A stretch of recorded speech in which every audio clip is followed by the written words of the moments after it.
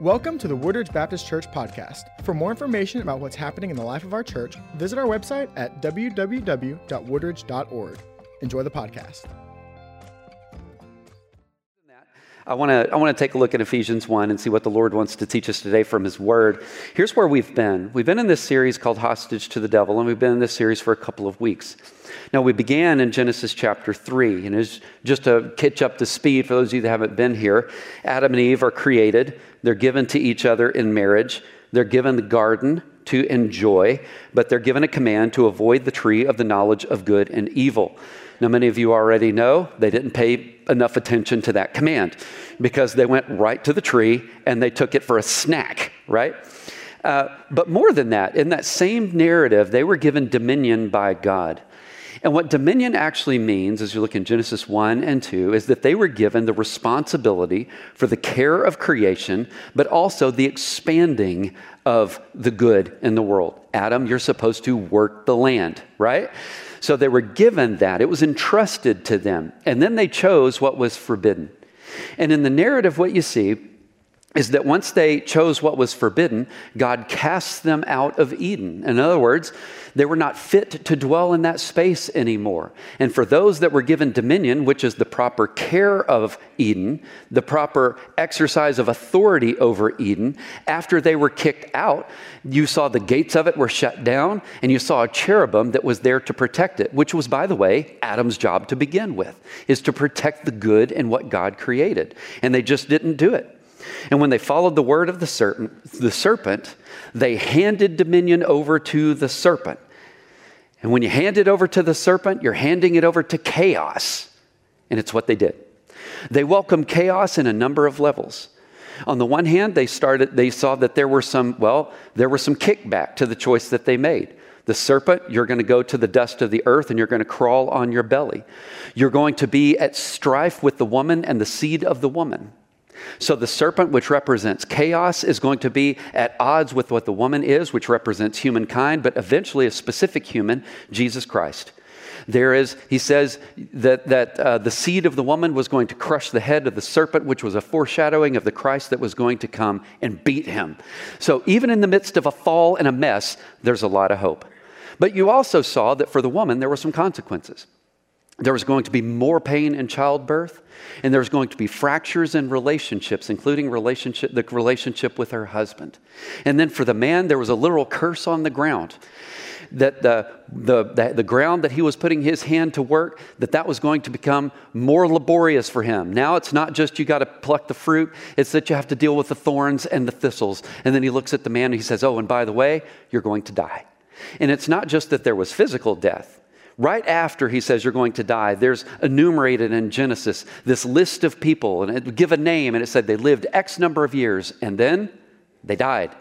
But it wasn't just a physical death. It was a spiritual separation that happened when they chose to walk away from God. They created a space that wasn't there before. And naturally, when they walked away, that created a chasm in the relationship between them and God. But it also created a chasm within themselves. Because when God comes back in the cool of the day and he says, where are you all at? This is after the fall. Where are you guys at? Where were they? They were hiding something that they had never done before, which, by the way, is something that sin very often does to us. Rather than look it in the face, rather than call it what it is, we decide to duck behind the bushes and act like there's nothing to see here. And God comes in, which is an act of mercy on his part, so that he can look at them and say, what have you done? This is a moment of opportunity for them to own it so that the relationship between them and God can be restored. But when they handed this over, when they took the dominion that was entrusted to them and they handed it over to the serpent, something was lost. Something was lost. And what I want to pick up on today is to say that there's more to the story than the loss that happens in Genesis chapter 3. What I want you to recognize today is that for those of you that are in Jesus Christ, you have an inheritance that is given from him. He has made you one that is an authority over all the evil in the world. And the thing about it is, every demon wants you to not believe that. That's what we're going to look at today. Are y'all ready? Here's the way it looks in Ephesians chapter 1, starting in verse 15. It says, for this reason, Ever since I heard about your faith in the Lord Jesus and your love for all of God's people, I've not stopped giving thanks for you, remembering you in my prayers. And I keep asking that the God of our Lord Jesus Christ, the glorious Father, may give you the spirit of wisdom and revelation so that you may know him better. And I pray that the eyes of your heart may be enlightened in order that you may know the hope to which he has called you, the riches of his glorious inheritance in his holy people. Did you notice a couple of things that Paul says that he wants his people to get? If you look in verse 17, he says, I want God to give you the spirit of wisdom and revelation that you may know him better. Not that they don't know him, but that they may know him better, that they may see God more clearly than they saw him before. And notice he's talking to Christians here. I want you to know God better than you already do. Even in verse 18, I want the eyes of your heart to be enlightened so that you can know the hope to which he has called you. Do you see a theme here? That you would know something now very practically in your life that you don't yet know is what he wants them to see. In other words, seeing things as they really are than how you just think things are. Or what he wants them to see is the power that they have as believers, because apparently as believers we can forget that we have a power. And what we forget, you saw in verse 18, the glorious riches of his inheritance of those that are his holy people. Now, this is an abundance and wealth in your spiritual life that you inherited because of your faith in Jesus Christ. That is, when the relationship between you and the Lord was brought back together, you inherited something. As John 1 says, he gave you the right to be called a son of God, which means you're one of his children, and that means that you are now a part of his kingdom. And the question then becomes, what comes with that? Because it's a lot of things. Let me give you an example. Kent Hughes gave this example some years ago, and I just thought it was great. How many of you know where Itasca, Texas is? Well, if you go back to right before World War II, in Itasca, Texas, there was a fire that hit the school when all of the children were in it. Unfortunately, 263 children died that day in Itasca, Texas, in a fire in the school. During the war, they remained without a school. But after the war, they built a school again and installed, let me quote, the finest sprinkler system in the world. That is a quote. Never again would that disaster happen. Visitors, by the way, would actually come to see this sprinkler system. I'm not making this up. The honors student at Itasca High School would actually give tours of the sprinkler system at the Itasca school system. Never again was that going to happen. And when Itasca grew, what happened was they had to grow with the growth. They had to expand the building. And when they were expanding the building, guess what they found out? They found out as they were adding a new wing that the sprinkler system, that was the greatest sprinkler system in the world, had actually never been hooked up to water. Whoops. That's a little bit of a mistake. Here's why I give you this example. Well, here's why I give you this example. Let me get a mic. I'm just going to say this. I'm going to finish what I started. Friend? Well, that's not even working. All right, now I'm just being mocked. Vox 7, there we go. I will not be denied. I will not. Okay. Here's why I give you the example about Itasca, Texas, is because I think when it comes to our spiritual life, the problem with much of our spiritual struggles and defeats is because we're not hooked up. It's not that there isn't a capacity. It's that we're not hooked up to the capacity that we already have. The system is in place, but because of ignorance or because of sin or because of disbelief, all of the power that you have and the inheritance that you receive with Jesus Christ, you have made as effective as the sprinkler system in Itasca, Texas. I want you to remember something instead. In Ephesians 1:3, you have already been blessed, it says, with every spiritual blessing.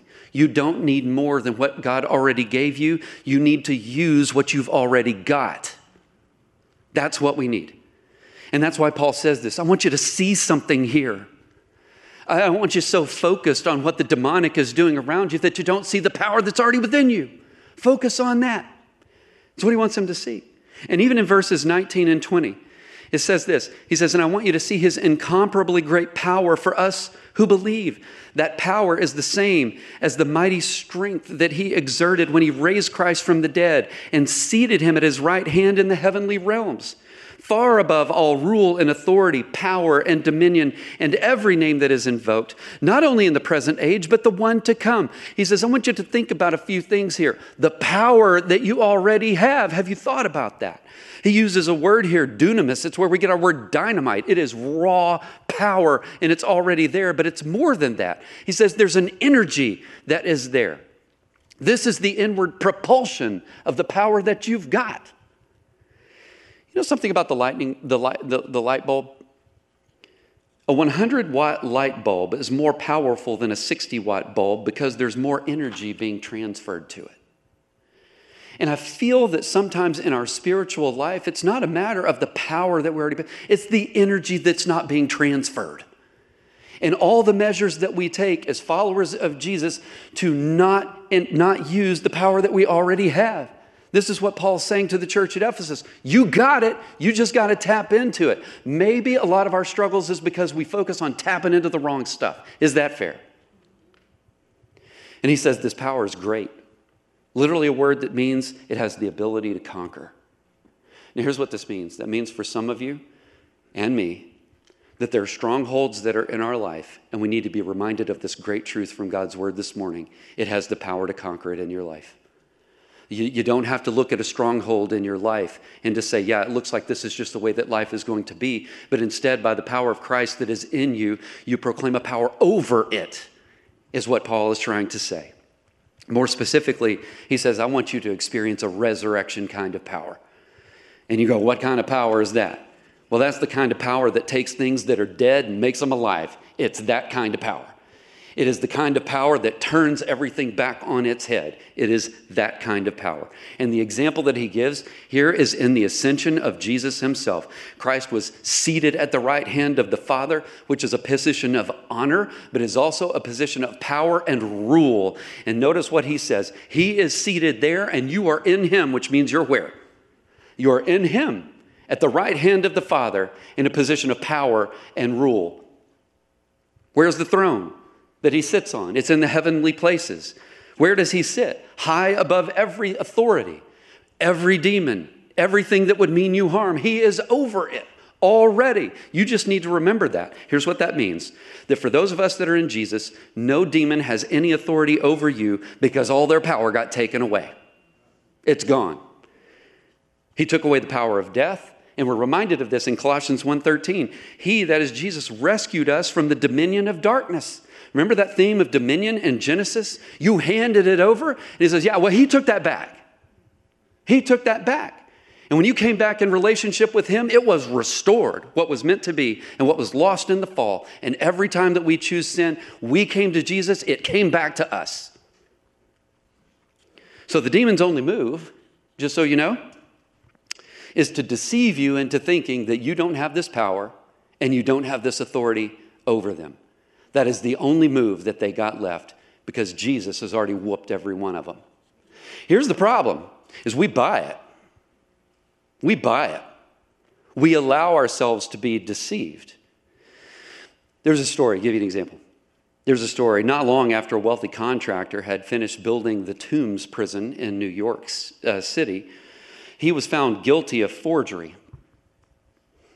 And he was sentenced to several years in prison in the prison that he had built. And as he was escorted into a cell of his own making, the contractor said, I never dreamed when I built this prison that I'd be an inmate in it one day. Probably not. But this is exactly what happens. When we believe the voices of demons, that means that we walk back into the prison that as followers of Jesus, we walked out of. It is what he set us free from. But we make the choice to say, I'm going back into... How many of you watched the Andy Griffith Show? I was thinking about Otis this week for some reason. You know, he's the town drunk. And you know what would happen? He'd walk back in and he'd walk right into the jail cell and turn around and go, kink, and shut himself in. Did you know that spiritually this is exactly what we're doing when we buy the lie that the demons are selling us? All they've got is the ability to deceive us and to dupe us because they don't actually have any power over us. We have claimed Christ. It reminds me of the Wizard of Oz. How many of you have seen the Wizard of Oz? You remember we're off to see the wonderful Wizard of Oz? And they go and they finally get to the wonderful Wizard of Oz. And, kind of a scary figure when you think about it. There's this booming voice. I am the Wizard. You know what I'm talking about? I am the Wizard of Oz. And it makes it to where you don't actually want to approach the Wizard of Oz. But as they sneak in and they yank the curtain, what was behind the curtain? Basically a little old man, right? There wasn't anything to fear, but that little old man wanted to give you the appearance that he was something to be feared. That is the way that you need to be seeing demons in your life. They are basically nothing but an old man behind a curtain that is giving you the appearance of something that they don't have. Jesus even proves this in his temptations. Not that they weren't real. They were. I mean, he had to be ministered to by angels when it was over. It was real. But in one of the temptations, you have Satan standing with him, looking down and saying, if you'll worship me, I'll give you all of this. He didn't have anything to give him. It wasn't his to give. That would be like me taking your cash and then going, here, I'll give it to you. Well, it's not mine to give, it's yours. But he just makes this turn. All you got to do is worship me, and I'll give you all of this. I want you to remember this morning something that St. Paul was trying to teach us and to teach this church. He said, I pray that you will see this. I pray that you will see this. What that means is I pray that you will see this in a difficult moment on a Monday and in a difficult moment on a Tuesday. That you won't respond to evil with evil, but you will respond in Christ-likeness. We're reminded in Ephesians 2:6, it says, and God raised us up with Christ and seated us with him in the heavenly realms in Christ Jesus. We're there. We are there. And then the promise you see happens in verse 22 and 23. And God placed all things, that is, he subjected them. He dominated them. He placed all things under his feet and appointed him to be head over everything for the church, which is the body, the fullness of him who fills everything and does it in every way. This promise, not just from Ephesians, but Luke 10:19. Behold, I give you power to tread on the serpents and the scorpions. You've got it. I give you that power and over all the power of the enemy, and nothing by any means shall hurt you. I give you this power. Here's a way of looking at it. Example I ran into years ago that I thought was helpful. Maybe it'll help you today. A police officer that weighs 150 pounds may effectively stand in front of a tanker truck with an uplifted hand and say, stop in the name of the law. Now, what does he stop that truck with? Does he stop it with his own power? And the answer is no. He stops it with authority. The police officer certainly couldn't stop any vehicle with his physical force. He don't have that kind of force. He's appealing to an authority that's greater than himself, which is the law, to back him up. And this is exactly what you have in your relationship with Jesus Christ. An authority that wasn't yours, that became yours to make it stop. Your authority over Satan is the same way. He says, I've given it to you. I think what Satan wants you to be thinking this morning is that you don't have it. Jesus is telling you a different story. So I want you to be thinking for a moment. We could all be thinking of a stronghold that's in our life. We could be thinking of fear. We could be thinking of anxiety. We could be thinking about a personal addiction that we struggle with. Every measure of power has already been given to you to defeat it. The enemy just doesn't want you to believe it. He wants you to be held back. So there's some good things I want you to remember this morning. Some things that I think are worth, for those of you that are note takers, let me encourage you to take some notes here. And here's the first. When it comes to your spiritual struggle, you got to be very careful not to give Satan and his demons too much attention. Don't focus on them so much. This can lead to fearfulness. It can lead to an overestimation of his power. It can lead to a fascination with evil, or even a kind of satanic worship. You're just kind of caught up in it. Don't seek to know anything more about the demonic than the Bible tells you need to worry about. Even in Scripture, there's only one time that Jesus asked for a demon's name, and that's in Mark chapter 5, verse 9. And he says, my name is Legion, there are many of us. And then it turns right around and goes, now don't whoop us, all right? That's the only time. And even when he defeats it, he never does anything with the name of the demon. We don't need to be worrying about that. We need to be worried about what it is that is mentioned here in Ephesians chapter 1. Remember this. Remember this for all of you who know Jesus. All of your sins have been forgiven. Colossians chapter 2, verses 13 through 15. All of them. And believers, you are fully accepted as children of God. Remember that. Confession is a good thing. We need to be a little bit more about it maybe. But confession, speaking the truth from the heart with responsibility, which differs from just saying, well, I'm sorry that happened. But with a sense of responsibility, it opens our heart to receive the forgiveness of guilt and the cleansing from shame. 1 John 1:9 tells us this. And so when the enemy comes against you and reminds you of all the things that you've done, the beautiful thing about confession is you can look at the enemy and say, the Father and I have already talked about it. Nothing to see here. It's been dealt with. I'm not going to play games here. I took it where it was supposed to go. It's been addressed. Moving on. That's the beauty of forgiveness. We need to remember this. Believers confess sin, accept the blood-bought cleansing, renounce sin's place in your life, literally renounce it.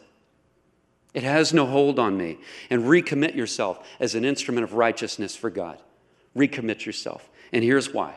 Is because evil spirits can take advantage of us if we refuse to confess things. It can. Using it as an opportunity to steal a relationship, to kill a relationship, to destroy relationships. And I don't just mean your relationship with the Lord. I certainly mean that. But I mean your relationship with other people too. We just don't talk about things. I'll just dwell in my head. Or you can follow the example in Scripture and not give Satan a stronghold. This is what Ephesians 4:24 says. Don't give him a foothold. Don't do it. See, if believers are allow demonic influence, you can become entangled in a behavior so deeply that you may need help from other believers to get out of it. We see this even in Matthew chapter 18. People that have fallen away in the church, and it says you need to go and restore each other. And that means sometimes you got to go to the brother or sister and say you've lost your way. That's not easy to do. It's just important. And how do you do it? You go and get a brother or sister to confront them. If that doesn't work, you get a group of mature and wise believers together so that they can be restored. If that doesn't work, you go before the church. All of which is so that a stronghold that's in their life can be broken. It doesn't own them anymore. And the fellowship of the believers can be pure. And the work of the church can go on. Here's how we typically do it, though. We don't do that. We just don't do it. And by doing so, here's what Paul says in Ephesians 4. You give Satan the rope to own the church. And it becomes you against you, against you, against you. And he dupes you into believing that you're the one that is right here, and you need to keep this relationship at a distance. That's called a stronghold. How many of you can say, you don't have to raise your hands, he's owned me at some times, and he's very good at what he does. Here's what Paul's saying. Here's what Jesus is saying. Don't buy it. Move on from it. They could be dominated by a demonic personality, by the way.